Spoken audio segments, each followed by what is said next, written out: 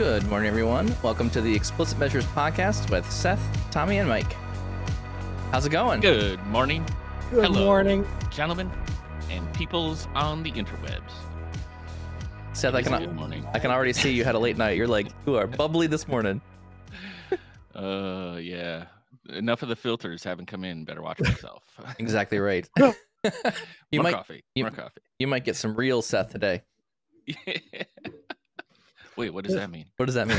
Forgot. Unfiltered Seth. What does that mean? That means that at minute I 45. don't know, like- but it's provocative. It's very much the opposite of me. Usually after the late nights, I have to watch the Red Eyes, especially one of the projects we're working on. I didn't realize that I did not look away from the screen.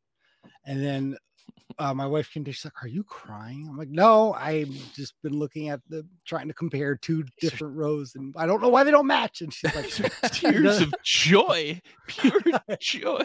Looking It's at very- data, yeah. honey. It's very hard to explain that situation where you're maybe doing a migration. You're like, I've done everything the same, but why does one output show a slightly different number and you have to check on a row than the other one? Oh, gosh. And you can't explain the frustration and why that's like, it's there's no light at the end of that. You just have to say, I don't know. Yeah, Soon. but oh no, I can't do that. I can't just say oh no, especially when Oh yeah. Oh, there's more when you've words. got it down to like there is absolutely no reason for this to be happening that I know of, Mhm. and that is why this is taking so long, because you have to you've exhausted all of your like mental checks that you've put in over the years, and this Mhm. one's a new one, and it stinks because you're just like, I don't know, it's not, and then it's always going to be something that you missed. Yeah. It's not like, rarely is it anything like so brand new and like earth shattering. It's just Right. going to be like, oh, yeah, I commented that out like 10 hours ago for when testing. I was doing this. I love it when I do the I'm working on the data model and I'm making some changes. I'm like, there's too much data in here right now. I'm just going to cut it down to like one customer or one topic. And you do the whole report and you're like, okay, yeah, it looks good. And you build the report, everything's fine. And you forget, oh crap, I did that in Power Query. I didn't unfilter it because you wanted to record the limited amount of data, and you publish it and you're like, everyone's like, where's all our data? Everything's blank. I'm like, no, it should be fine. Oops, no, it's not fine. That was my bad. Yeah. See, I much rather deal with that type of situation than the ones where there's so many different intricacies involved. Where, like, we had one issue where like one of the values wasn't going through. It was supposed to do this out, like the certain output for each account. Turns out the app that was built, there's some default, like the person who would enter it didn't put in like their currency, whatever, or like whatever their store code is, and that was like, required. But it was like you're going through it, and there's so like you have 20 things to check, right? Yeah. Yes. So that's been my night. So The person inputting the data didn't put a currency. Does this mean this was coming from a source of Excel? which means nothing will work. Yeah. No, it was coming from a Power App, but the thing, okay. I didn't set up the Power App where it had a default value. Yeah. But I needed to set it so it enters default. Oh. Someone had to click on it, and it's just fun. It's minor things. There's a good idea for in chat that somehow in my delirious state, because I'm so tired, reminds me of Sesame Street. But you can parameterize, right, your data set sizes, right? Yes. Wait, what does that have to do with Small? Yeah. Yes. Right? I was Small. That would be really small good. ball with the wall. I was It like, would be where is something he where- going with Where's this. he going? We need someone to like zoom out from the camera. So one would Nobody be knows. one's like small, run away from the camera.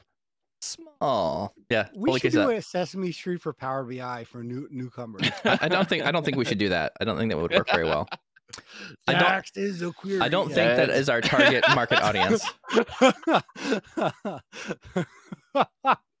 Amazing. Oh, the count would be the most popular character. Maybe we I should don't make know, up our own man. Power BI characters. Henry the Owl's got to be in there somewhere. Henry the Owl, yeah. He'd have to be a character. Oh, there'd be like Dax the Gremlin. Dax the Gremlin, yeah. I would Dax just the try to Gremlin. translate all the current Sesame characters. Oh, I would think we What should make up their our own role new would be. characters that Like, are about. You could do the Power Query like the Cookie Monster, right? Yeah. I don't know how. Like, I think you make him with Dax queries, so then it's easy to go query. So Oh boy. Well, that's not the topic of today. Thank goodness. Thank goodness it's not. If that is the topic, then names from Sesame Street characters we have to run Power out BI. of topics. There we go. Well, if you haven't left already, you might want to debate leaving now. You want to know what the podcast about? This is as good as it gets. Anyway, Tommy, you said you were working on something interesting in data flows. You're kind of just. Or do you have any mentions first, Tommy? Yeah, I have a mention, not an intro, but sure. We are scheduling. It just went out on Meetup, but the next Chicago and Milwaukee Power BI user group is next Tuesday, which I believe is the 5th. Yes, it is the 5th. 6 p.m. Central. Right after the holiday.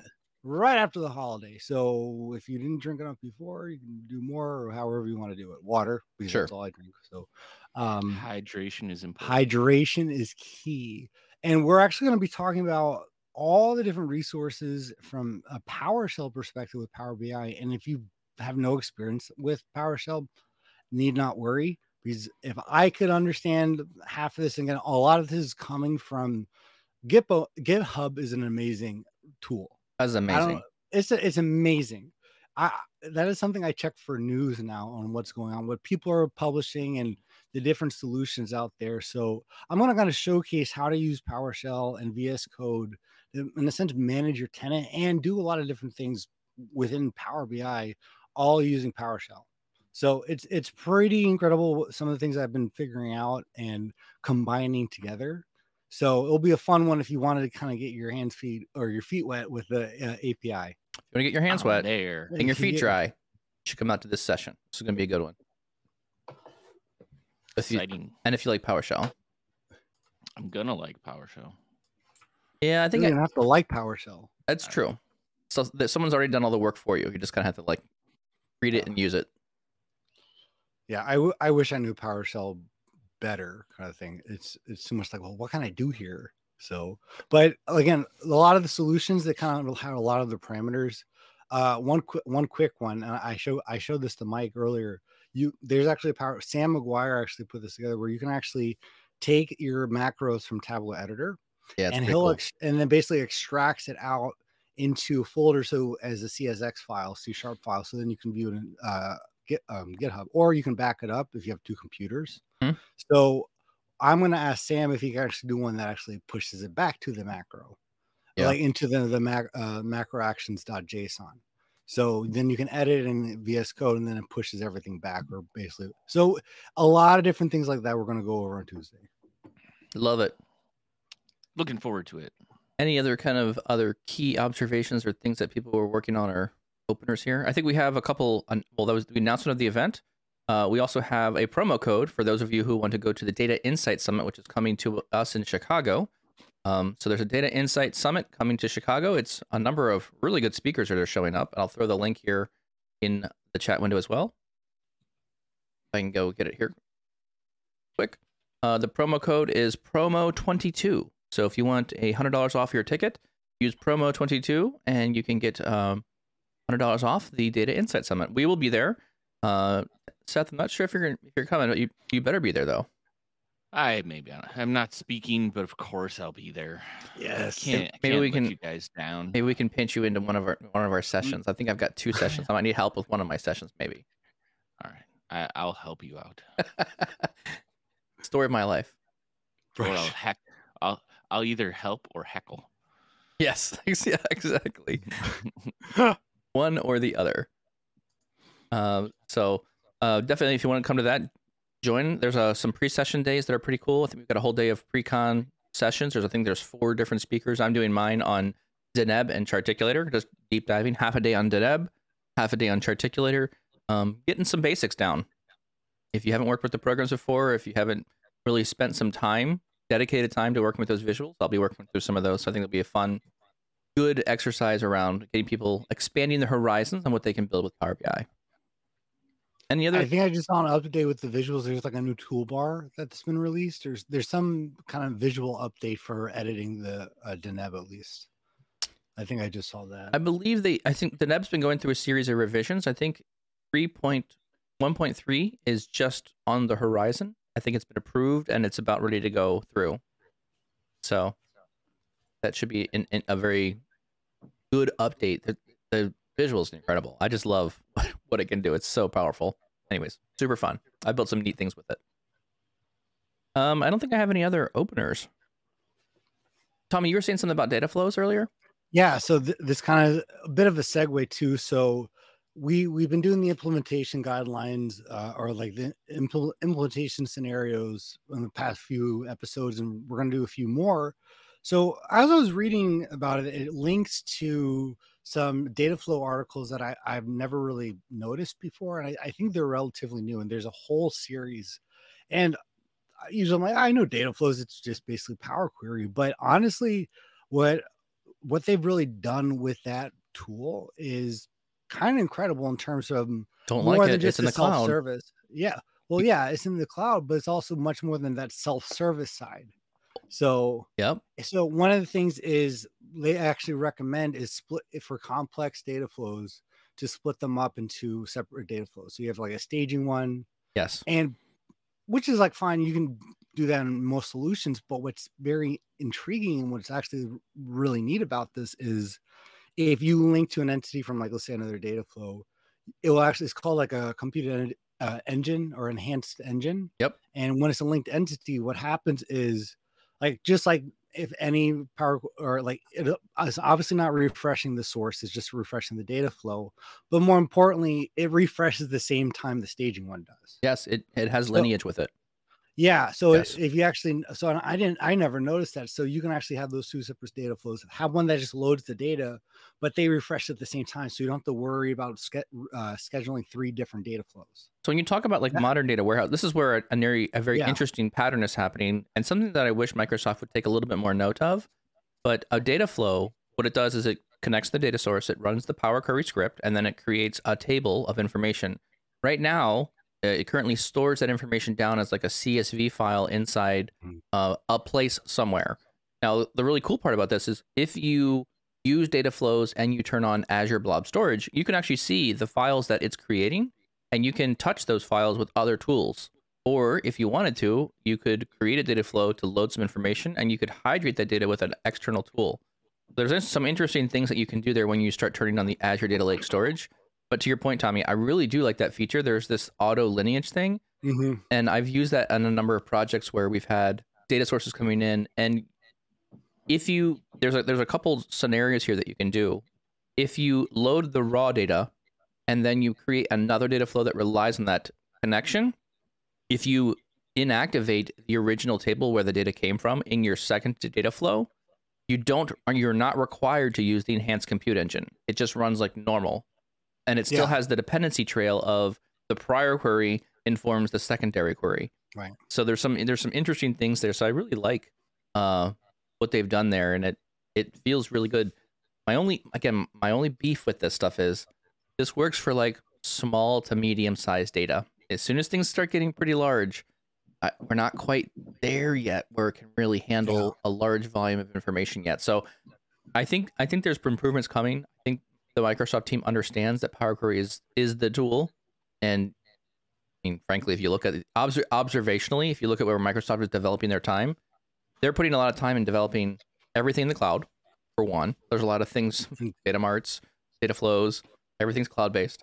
And then on top of it, you're looking at, there is a lot of effort on, there hasn't been any developments for SSIS. So I think, in my opinion, SSIS is just a maintenance mode at this point, and everything is either going to be either Azure Data Factory or Power Query. Those are the two primary data engineering type tools that are being used across the board. It's everywhere now, which I'm really happy for. Yeah, we just need that ability with data marts too, where you can connect to a data flow in more services, right? Like a data mart can't connect to data flow. I thought it would let you do that. No, you can connect to data flow. I'm saying the output of your data flow in your data mart.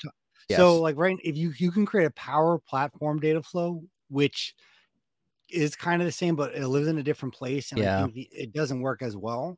But there should be one centralized source where I can connect to this in a Power App. I can connect to this in another application. Yeah. Like Summit. Yep. So I think that's the part we're missing. But no, what data flows can do right now, we're actually transferring a solution over where it was complicated to begin with, where the sources that came in were already something jumbled where there's not a lot we could do basically. And again, a little going into today's conversation because my late nights started because of this week. We have these 3 of our like there's 7 different fact tables, so to speak, with 7 different types of information. Obviously they all relate, and 4 of them live in Excel because that's how the vendors would send it. Yep. So we have to iterate over separate folders, and the other ones come from SQL. On top of that, the vendors send us all convoluted information, so there's no like member ID or product key or any of this information. Is just a name, so to speak, of some string or value. Yes. So we've created a system where basically we map our like account names and the product names to like a master reference. You can actually write back in Power BI to do that, where it's like just reference this, to this master account. Basically what we're trying to do is get the pricing and just based on all these different attributes. What happened to me though was over time, because there are things that change, like, oh, by the way, the pricing change is going to happen in the middle of the month. Oh, by the way, these products are no longer active, so we have to use these new product codes. Again, there were no product codes, so we had to create them. The way the logic went and the way the process went to get this out, we kind of did everything in calculated columns. Tommy. Tommy. Chris Wagner in the chat. So because we couldn't create the standard relationships because again, it wasn't available. So and again, you're dealing with 7 different fact tables that you have to do the same thing every single time. And what's been occurring is people like, hey, this one number is off, but again, that could be one record in one of the tables, and is like, this is getting untenable. And if we continue this and we keep adding logic, layering, one, the report's running incredibly slow as it is, but then 2, something's bound to break. Yeah. So I think this brings us really close to our real topic of the day. So instead of doing all these intros, let's jump into the actual topic. So Tommy, what you're talking about there is you're talking about increasing complexity of a model over time. As you learn something, as you're enhancing it, it gets more and more things added to it. So thus our topic today are, what do we do when we have complicated models? I think there's a lot of use cases around this, and I think we've all seen this before, or you've stepped into a situation where someone says, hey, my model's not calculating what I want. Oh, can you show me the data model view? And they're like, yeah, sure. And it's like, I'm trying to think of like all the YouTube shorts that I watch. It's like, there's these little sound snippets. It's like, bum, bum, bum. They click the button and you're like, oh, wow. There's like 30 tables in here and there's relationships all over the place. And how many inactive relationships do we have? Oh my gosh. Like, what's going on in this model? I have no clue. So when does the model become too unwieldy and you have to start fixing the model? So our topic for today, complicated models. I do like how you said not your models, but someone else's. I mean, that's what I deal with a lot of, right? Models that I make are fairly star schema related. And I feel like, and again, I think it's also this perception too. Like, if you make the model, you understand how it works. You knew why you had to bring these tables a certain way. You knew how to build what you need to build to get those tables together. But when it's somebody else giving you the model, they understand how to build it, but it's not always self-evident to you unless it's simplified like a star schema or something like that. And I mean, but it happens to all of us, right? Even in our own models where, again, it's a slow process, right? Where it's just like you start folding every day in college that first 2 weeks, and then all of a sudden there's just a pile of clothes in the corner, and you have to see what shirt smells good to go out on Friday. Well, not that it's ever, but it's a slow changing process. Joe watches TikTok from the chat. It's the oh no, boom, oh no, no. That's what I'm hearing in my head when people give me these models that are just like, it's crazy. But so let's identify, like, when have you seen these kind of things? And and maybe how do you start fixing them? What would be our list here? Just define what a complicated model is. What would that look like to you guys?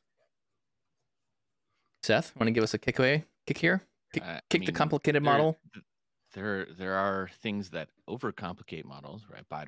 Lots of bidirectional relationships nested within your spider web, not just on the fringes.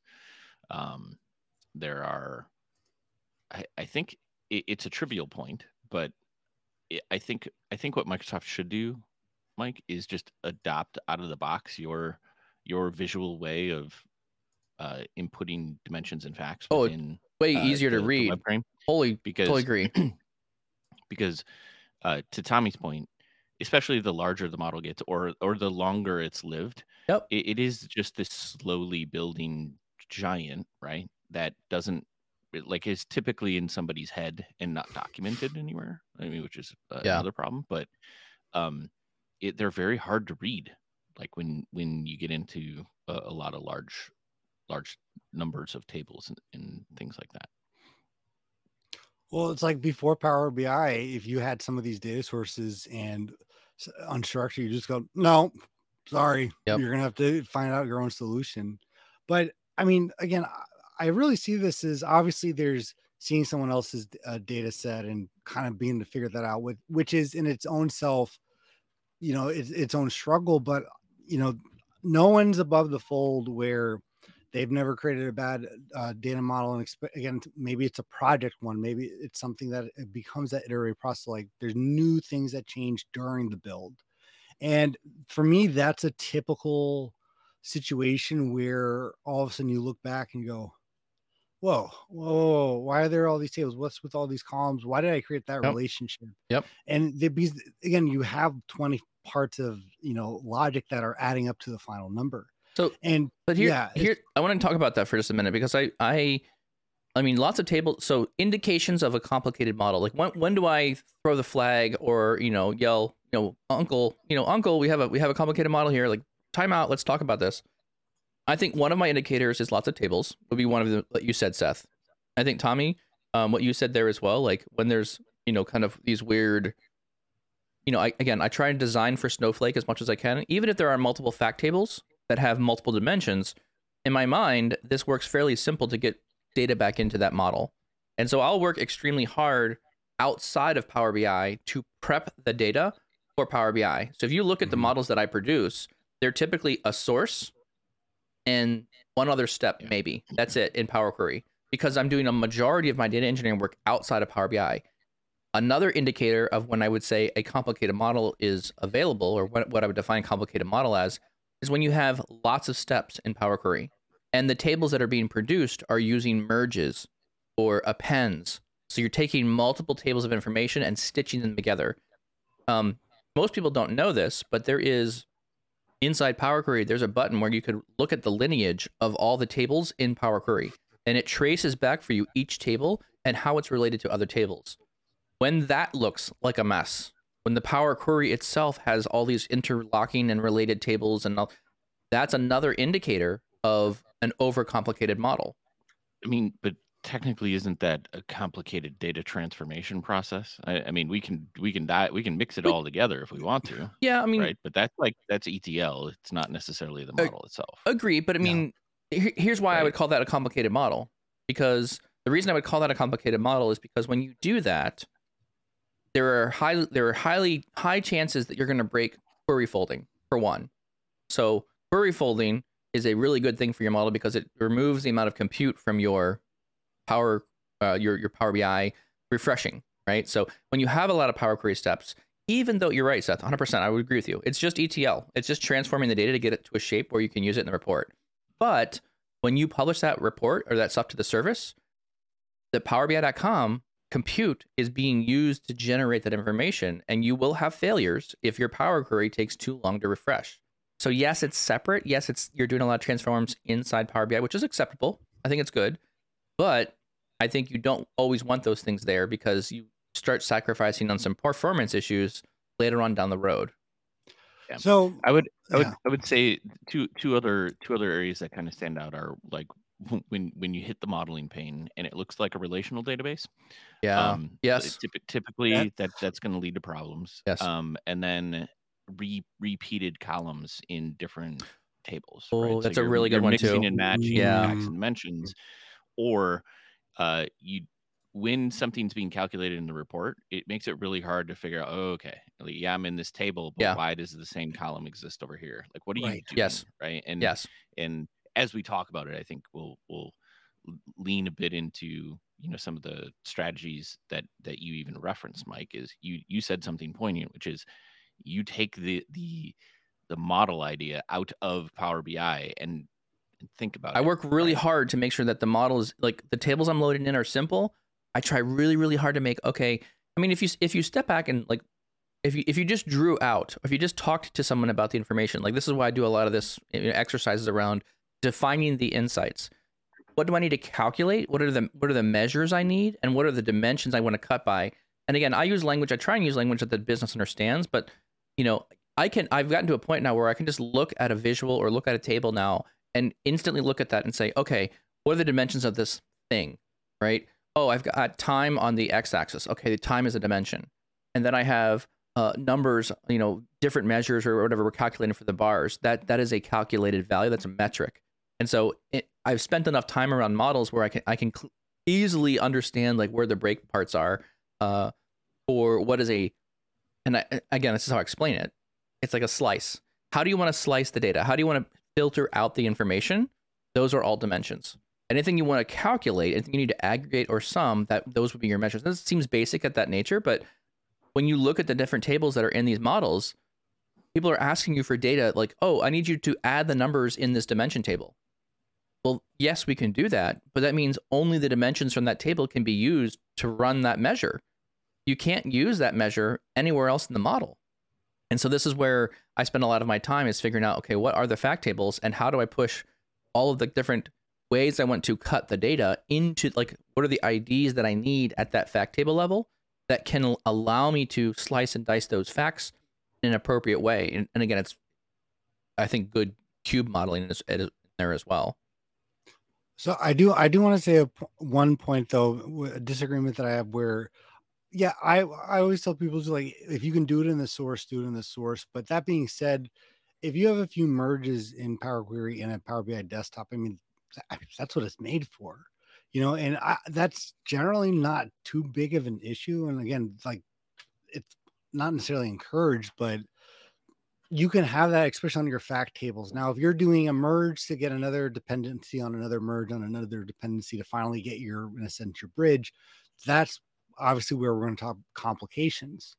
But I don't want to deter anyone, or at least, again, like having a few merges on your fact table, I don't think are a terrible issue.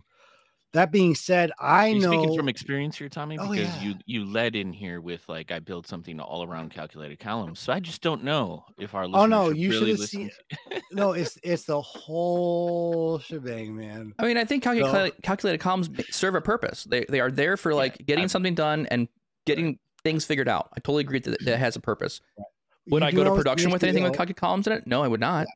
Right. And I want to add some more other items here. Like, along with this too is other things that I think make models complicated is incremental refresh, because while it doesn't make the model itself very complicated, like, it's easy to implement.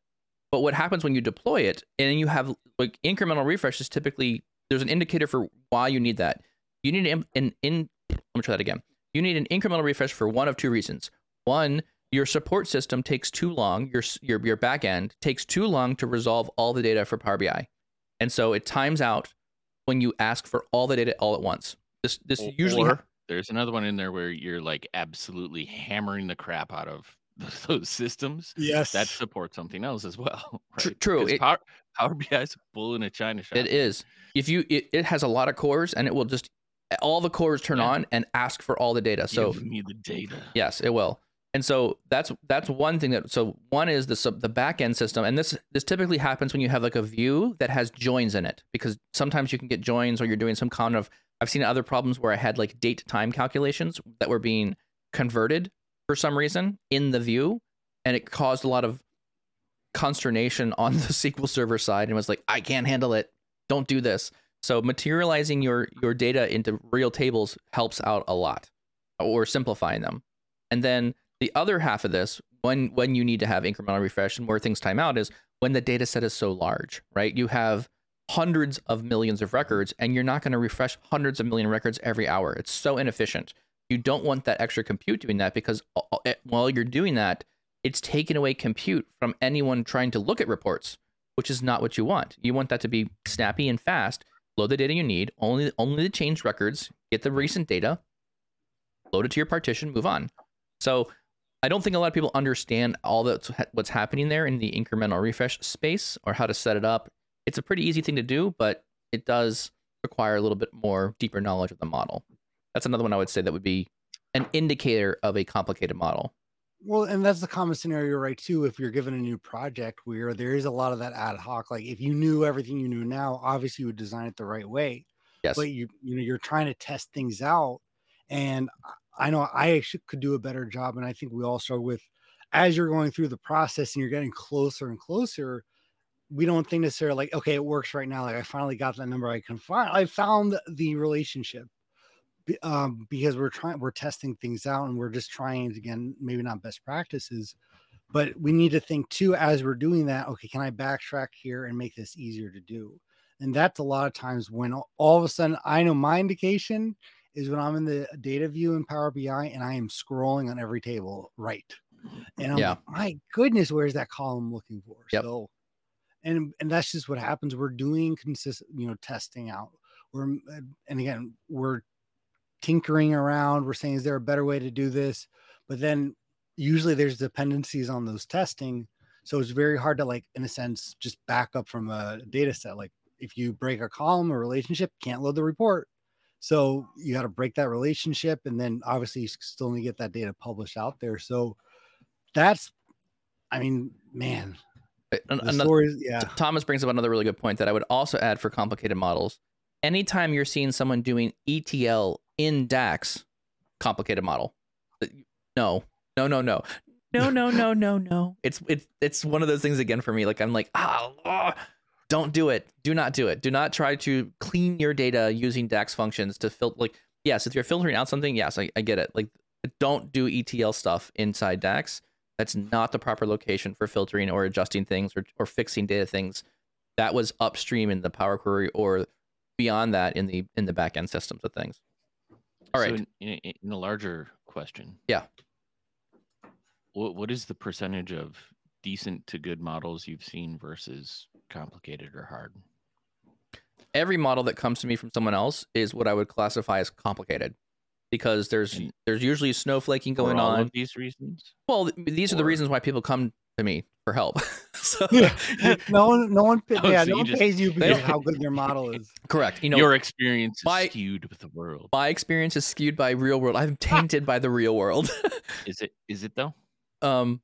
I think, because, and the reason I'm asking that question is this, right? Like, as opposed to what you guys make fun of me for doing, which is leading you into a space and then hammering you for some reason or something. Yeah. What I'm getting at though, for everyone else in the podcast, this is where Seth takes Tommy and I into a small dark hole and then beats us over the head with an idea. Yeah, we're gonna get it here. I can see it already coming. He's gonna. No, you're not. You're not. The thought here was, I think that the majority of models are going to be somewhat complicated. Because one, it's either somebody who's not trained in model building, or you're under pressures and you want to build reports, right. Or you don't understand the data the way you need to, and you're using Power BI as an exploratory tool while you're building. So what you're doing is you're starting to build from the get-go, as opposed to separating out your discovery with your actual implementation, right? And Mike, you led with like the thing I would have recommended out of this conversation, which is separate these two things. Yes. Right? Like if you're doing discovery and iterating, yes, that's fantastic. Power BI allows us to do that. Yep. It allows us to get our head around like the data set and what we want to do with it. Because you got to understand visuals we need to build. Agree, 100%. But like, to me, that's your test PBIX file. Yes. Yeah. Like, you are not building your model yet. Correct. And I think people automatically dive into like, okay, I know my data. I know what this needs to do. And then you paint yourself in a corner and you're like, oh, okay, well, now I need this table. And how's that going to fit in here? And then you just kind of additively add on to the model. And it becomes this spider web of a very unique set of tables for this visual need. There's this that wasn't properly introduced, so maybe you could have like merged these three tables, but nobody's taking the extra time, because now it just becomes this like hybrid of you're bolting things on. to a framework that was never well thought out. And you can get out of a lot of the complication of that just by separating out a discovery phase, the things you need to build for basic requirements for the report, or at least start with a solid base. And that happens with some well thought out things outside of Power BI, so that you can reshape what is a lot of our data, which is just like you're thinking relational in nature. How do these things connect together? But not in the context of expanding it, letting it grow, and sticking as close to a star schema or a better performing model. Yeah. That you can achieve with a little foresight. That's a really good point, Seth, too, where I think a lot of times when we build, we're using the same data set. And I think that's usually the culprit of the what becomes that threshold a little complicated, where Agreed. You can't just break one part of that and then, edit that part. You have to go step by step back, because again, those dependencies, everything breaks.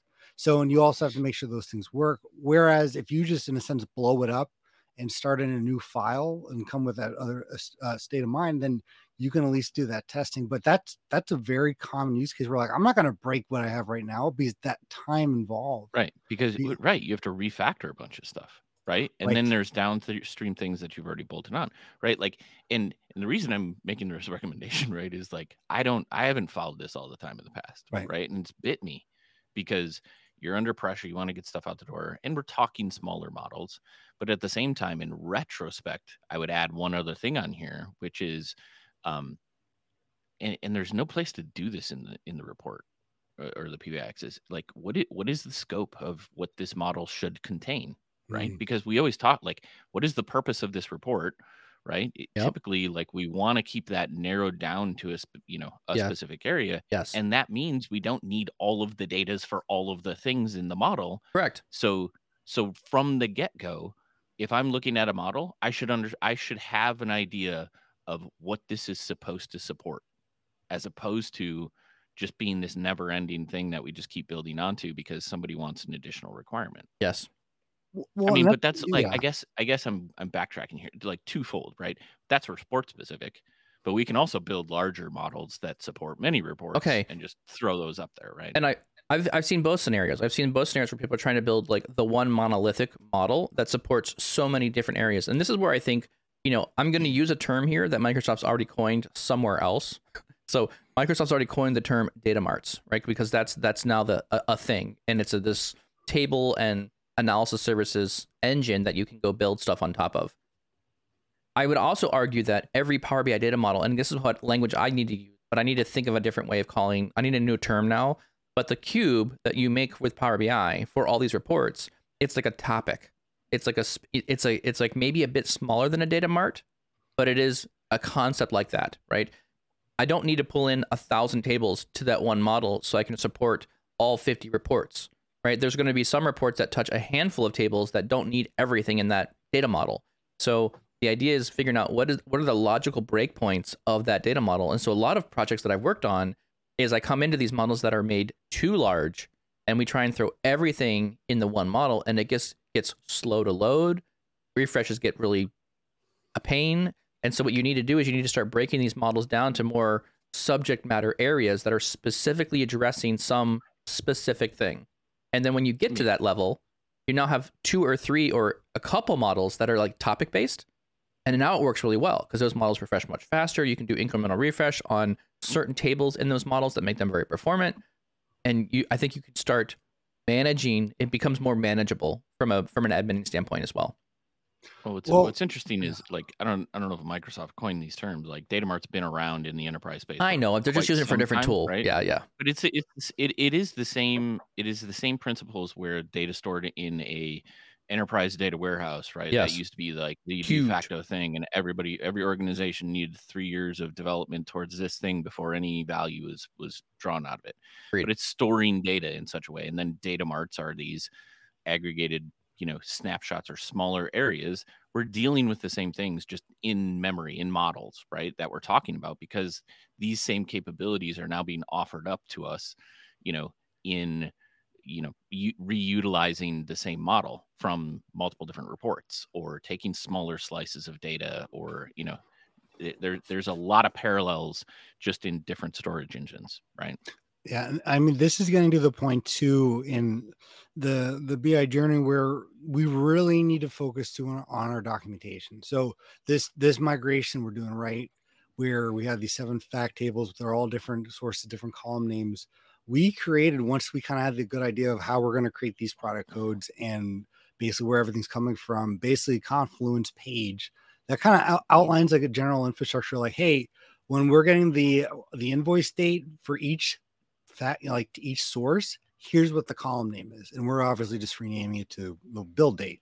Yeah. So if we didn't do that, we actually had an issue a couple of weeks ago where some of the numbers weren't coming in, and everyone was freaking out, and they're like, "Well, wait, what column reason?" There's, every source had a different date or name for their date column. Yes. Like, no, well, or they have like 3 dates. Like, no, we always use this date. Kind of thing, and confirming that with the who's getting those files, but having that in a sense trail, like, hey, here's how we bridge these accounts together, because honestly some models, they're just going to require a lot of ETL, right? Yes, where 100%. There's no getting around it, where there is no set relationships, where you do have to do a lot of those transformations. But this is like also when you're working with dynamics. When you're working with dynamics, yes. That's another conversation. Seriously, how is that such a difficult source? All we want to get is bring it back. No, you brought it up. So all we want to get is the sales team region, and I have to do a customer to a parent customer, which is the same table relationship. It's just insane. Absolutely insane. Come on, migrants. These are your products. Complicated model.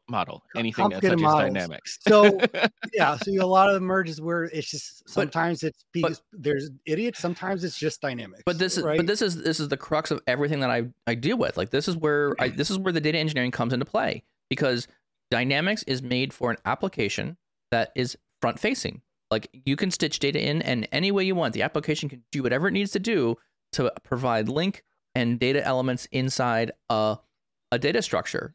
But it's designed for the person using dynamics. It's not designed for reporting.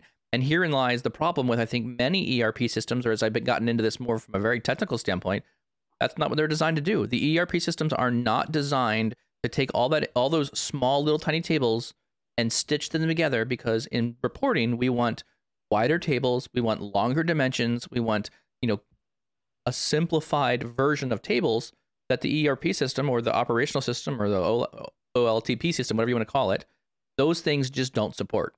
And so I think this is why there's so much work around data engineering, and that's why we need really good tools.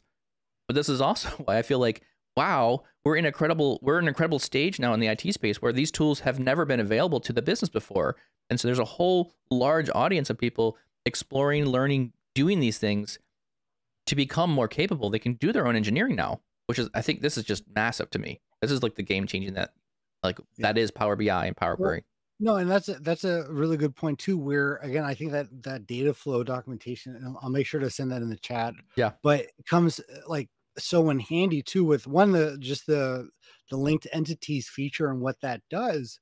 But two, this is actually begun the thought process of maybe we actually create 2 workspaces for staging and transformations, and we just have a naming convention for that, where we're not convoluting that, where anytime we have these types of situations, we have that staging and load. Because I mean, from a management side, right, to go in to audit if something broke, we haven't even talked about that. Like, how do you actually begin to check like where in the process does something change? Well, that's an amazing process to do so, rather than trying to do that all in one data model. And then the other part again is allowing that your final output in Power BI is something clean. And again, Power data flows are available to the business users. You don't need to know Synapse or Databricks to begin this. Yes. So let's maybe pivot here just slightly and say, okay, we've talked a lot about like what defines a complicated model, and we talked about some things that are like what quantifies you into that level. I guess let's start talking about like, what is the game plan? How do you unstitch or unwind these complicated things? What do you do to simplify them or make them more manageable? What techniques do you guys use? Tommy, let's go. How do you unwind stuff? Is a two phase approach where I'll start add more calculated columns, right? Add a bunch more calculated columns. Add more calculated columns, 100%. A lot of variables in my calculated columns. Yeah, kind of thing. So yeah, create my virtual tables in there, do the ETL within the variables. Yes. So call Greg Baldini and get it done. Call Greg and ask him what did I do wrong. And he'll tell me like, yeah, your table structure is all incorrect. Start over. Right. So honestly, I start with, and I'm trying to do this more and more, where I act like I'm blowing it up, and I'll open a new Power BI file. Yep. And then I'll begin to go through and go, maybe I could do this into data flow for these dimension tables. Do I need to? And I'll start trying to recreate it. And I think I'm always hesitant to do that because I'm like, it took me so long to get this. I don't have that time to do that. But we know the data better. And usually it's a pretty quick process. It's tedious because you got to copy a lot of the logic. Yeah. But then that begins to go, why did I do that here? If I actually did it here, then everything else is dependent on it. And then at the same time, depending on the significance, so to speak, of that model, I will create like a Confluence page to kind of write through from the business side, like, hey, this is where price is coming from. We have to, do these steps kind of thing. So if you want to know why this customer is showing a certain, price for this product, it's because of these steps. If you have a problem with that, talk to us. But also it's too, is for my mapping, when someone says, how did we get there, so to speak? Yeah. I can actually say, speak to it, because I shouldn't expect to know that off the top of my head. I think one thing that I do that when I'm trying to simplify these models, first and foremost, I'm looking at how many reports hang off of that model to begin with, right? So I kind of start at the report level and try to look at what columns or things that are used at that thin report level and see if there's any logical breaks across those thin reports. Typically, there's like, again, if we're talking about the model that has too many tables in it, there's usually a way of going back through. And then I use this technique where I got this from Rob Colley, where I put all the dimension tables kind of on the left-hand side, the top of the page. When I'm looking at the model view, I do the dimensions on the left, the top, and the right. And then all the fact tables go down at the bottom. So the idea here is the dimension table is the one relationship, and we have to the many relationship, which is in the fact table. And so as we map this thing out, all these lines nice cleanly line up, and they just go from the dimensions and they filter down to the bottom of the page where the fact tables live, which I think works really well. And that way I can clearly see, okay, there's a little bit of snowflaking here on these three tables. Why is that there? And is there any way I can get rid of it?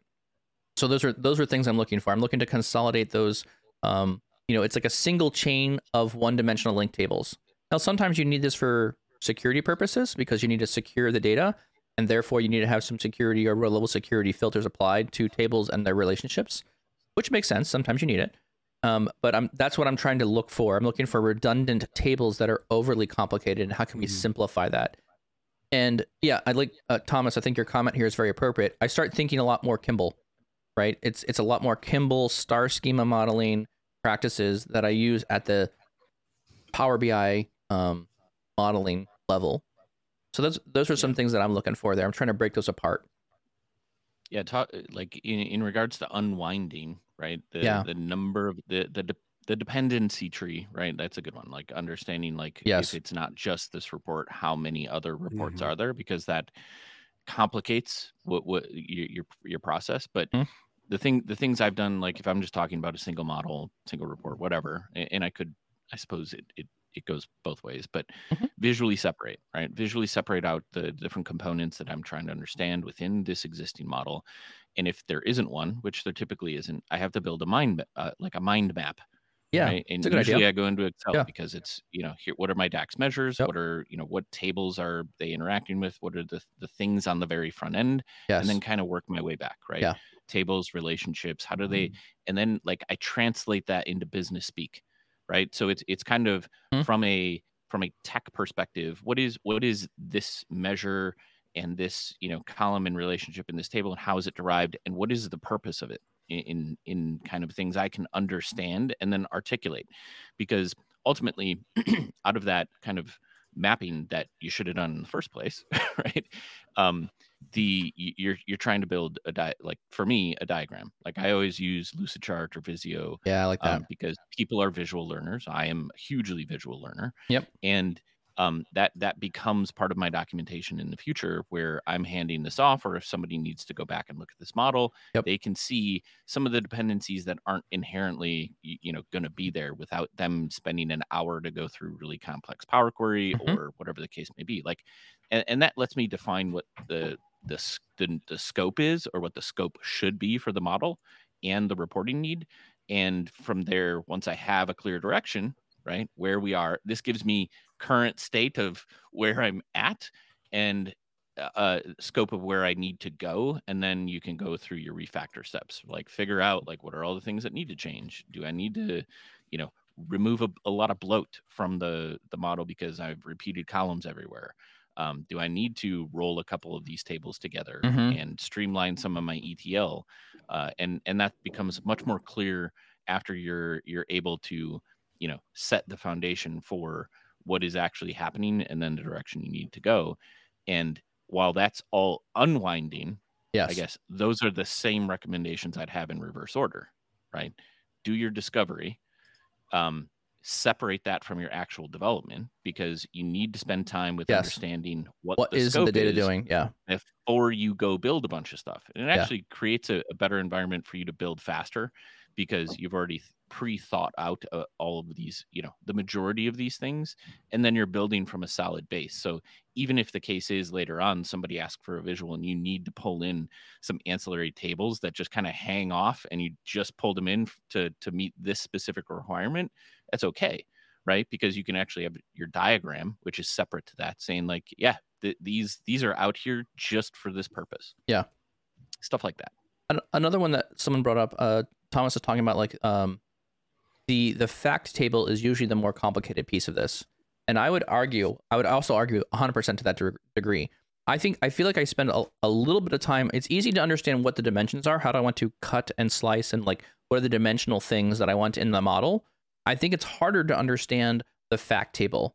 And I think when you're talking even multiple fact tables, what happens when you have different grains of data? What I mean by grains of data is how refined is that information. You may have some fact tables that have daily level data, but you may have other tables that have data aggregated already to you by weekly or monthly information. So how do you join two different fact tables of different grains together when you're trying to cut by a common dimension? So like if I'm trying to cut by day and I don't have a fact table that's down to the daily level information, the math doesn't really work out the right way. I can't use a measure in a visual between those two tables, because the grain of the data is designed differently. And then in the fact table, I'm also looking at, if I can't get the right number of dimensions linked to that fact table, I have to increase the grain of the fact table to accommodate extra dimensions. And that might require you to have some more like repeated rows of information, or a column that is repeating calculations for some reason.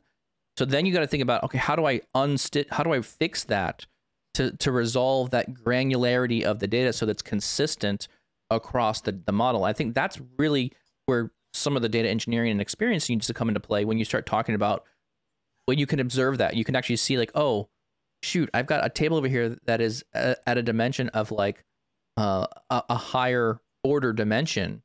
And when I look at this other data table, it has repeating rows for that same bit of information, but I want a clean star model.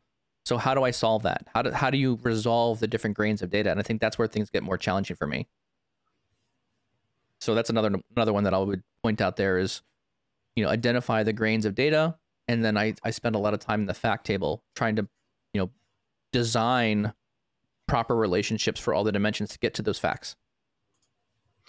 Well, that's the hardest part, right? And the problem though too, as we try to transform and restructure this, you do run into an issue where if you were doing everything in a sense in DAX, or like in a sense after it's loaded and you go to Power Query, there are things that you need to watch out for, like the relationship.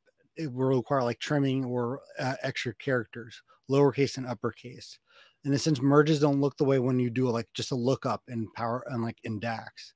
So you have to account for all these things. And I've had situations where I had everything set up, but it only worked in the DAX, like the DAX that I could do, where I was like, I can't, like in Power Query, it's returning something funky this way. So I think to me, all this goes back to, as you begin to think about how can you structure dimension tables. And honestly, for me, it's the biggest issue and my biggest priority is the bridges in my structured dimension tables. The fact table generally, like, if I don't want to say it's not an issue, but generally it's getting those relationships and getting that logic, and that's going to live in your dimensional tables. But it's really making sure that if you are using a different system to recreate the wheel, that you have to know the limitations and also their prerequisites, because that can really bite you in the butt. So who out there is of my finance department individuals? I don't know if there's anyone listening from finance department, but working with finance departments is quite complicated because they have this whole wonderful thing called GAAP, and GAAP, how you report financial records using GAAP is not as intuitive as you would think. And there's a lot of complicated, here's my revenue, here's my expenses. It has to be ordered a certain way. So doing those kind of things can be very complicated, and rolling up data appropriately gets to be difficult inside tables because you got to see it a certain way. So that's another one that when we talk about grains of data, the gap analysis or whatever that gap is doing is kind of complicated as well to figure out how to make that work as in addition. Well, Thomas, you've been involved in all of this stuff. You are also working in the financial space, so you feel the pain that I have working on those reports as well. Joy. Oh, hierarchies, yes. Hierarchies is huge in finance. That's another one that makes things really difficult. Because in a hierarchy, you want to aggregate up to certain levels in that hierarchy, but you still need the lowest level grain of data. And I love making measures that do this. So I can pick whatever hierarchy I want, but it will auto aggregate or roll up things. Yeah, cost allocations, those are another one. Yeah, those are things I think are indicators of complicated models as well.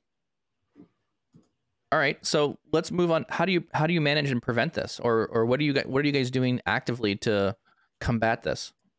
Well, I was paying attention to time, and I already gave how I combat that. Well, we're getting close here. Well, maybe we should go to final thoughts then, because we're almost at an hour. I give my final thoughts. Okay, Seth says he's done. Seth says he's done with this conversation. I have nothing else to give. Tommy, I mean, he did an hour with that little sleep, so that's you gotta hand it to the guy. Yeah, exactly. No, I feel like I kind of said my piece too. I think the two biggest things is the prevent and then just like being able to notice when you're in a sense that too deep, because there's always a spot where you can go, hold on, if I just stop here before, in a sense, we publish this, if I just create another file and I'll take that extra time, I'm going to run into a lot less problems. But usually we're in the thick of it, like it's working or I'm so close kind of thing. But being able to stop yourself halfway through and go, okay, maybe I have to add a bunch more visuals. Also, if I didn't have Tableau Editor, I'd probably have a lot more complicated reports. Oh, true statement. My goodness. I love Tableau Editor for that reason.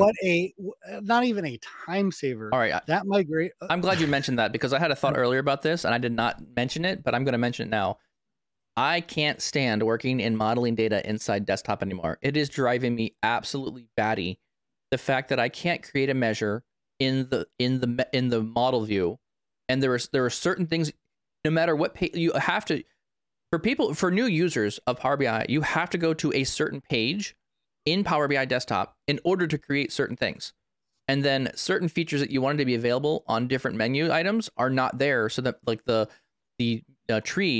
menu tree of what columns are where in the model is different depending where you go in the application.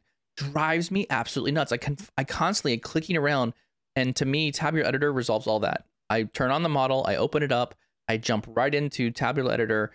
Everything's there. I can edit everything in a consistent way and push my changes back in bulk back to the model. It's just, oh man, I'm with you, Tommy. I love Tabular Editor.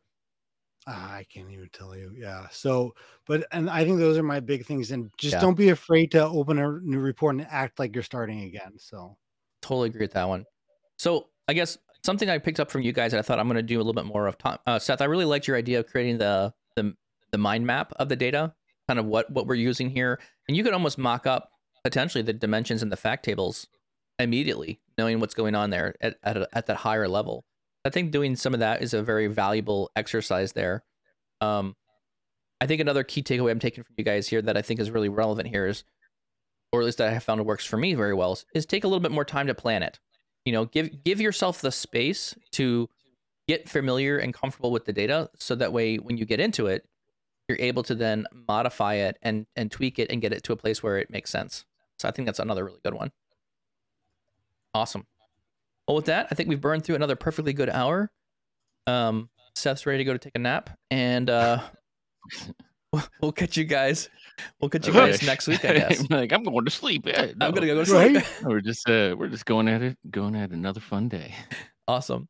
So our only ask is thank you everyone for was listening. The conversation in the chat window was amazing. Thank you all for participating and throwing in your experience too. It makes it very fun for us, and it adds a lot to the conversation. So thank you so much for contributing and sharing your thoughts and your feelings around all these things around Power BI. This is our water cooler conversation. This is our hang out and just discuss things about Power BI and beat up these ideas and try and refine them and think through ways that, as how can we do this better? There's no one's perfect. There's always something to learn here. So thank you all very much. We appreciate it. Our only ask for those of you who have been online or listening or watching this, please, if you found this episode valuable, if you found some nuggets here that were interesting, if you liked Seth's punchiness today, go ahead and share it. Oh, yep. Small, large. There we go. That's our Sesame Street reference there. Seth was zooming in on the camera for those of you on the podcast. If you missed the beginning of the podcast, go check out the beginning to understand what that all meant. Exactly right. So do us a favor, share it, subscribe, hit the bell. Tommy, where else can you find the podcast? So if you are listening to the podcast right now on Apple, Spotify, Overcast, we're available on any podcast platform. Make sure to leave a rating. Also spread the word too. It helps us out a ton. So we love doing this and we love talking with you guys, but yeah, share the word and you can join the conversation live every Tuesday and Thursday. If you're watching us live, make sure to subscribe. We got a bunch of episodes out there. And we'll see you at the Data Insight Summit in September. The user group. Yeah. And the user group. We have coming up next week. So some events coming up that you may want to participate in. Everyone, thank you very much. We'll catch you next week.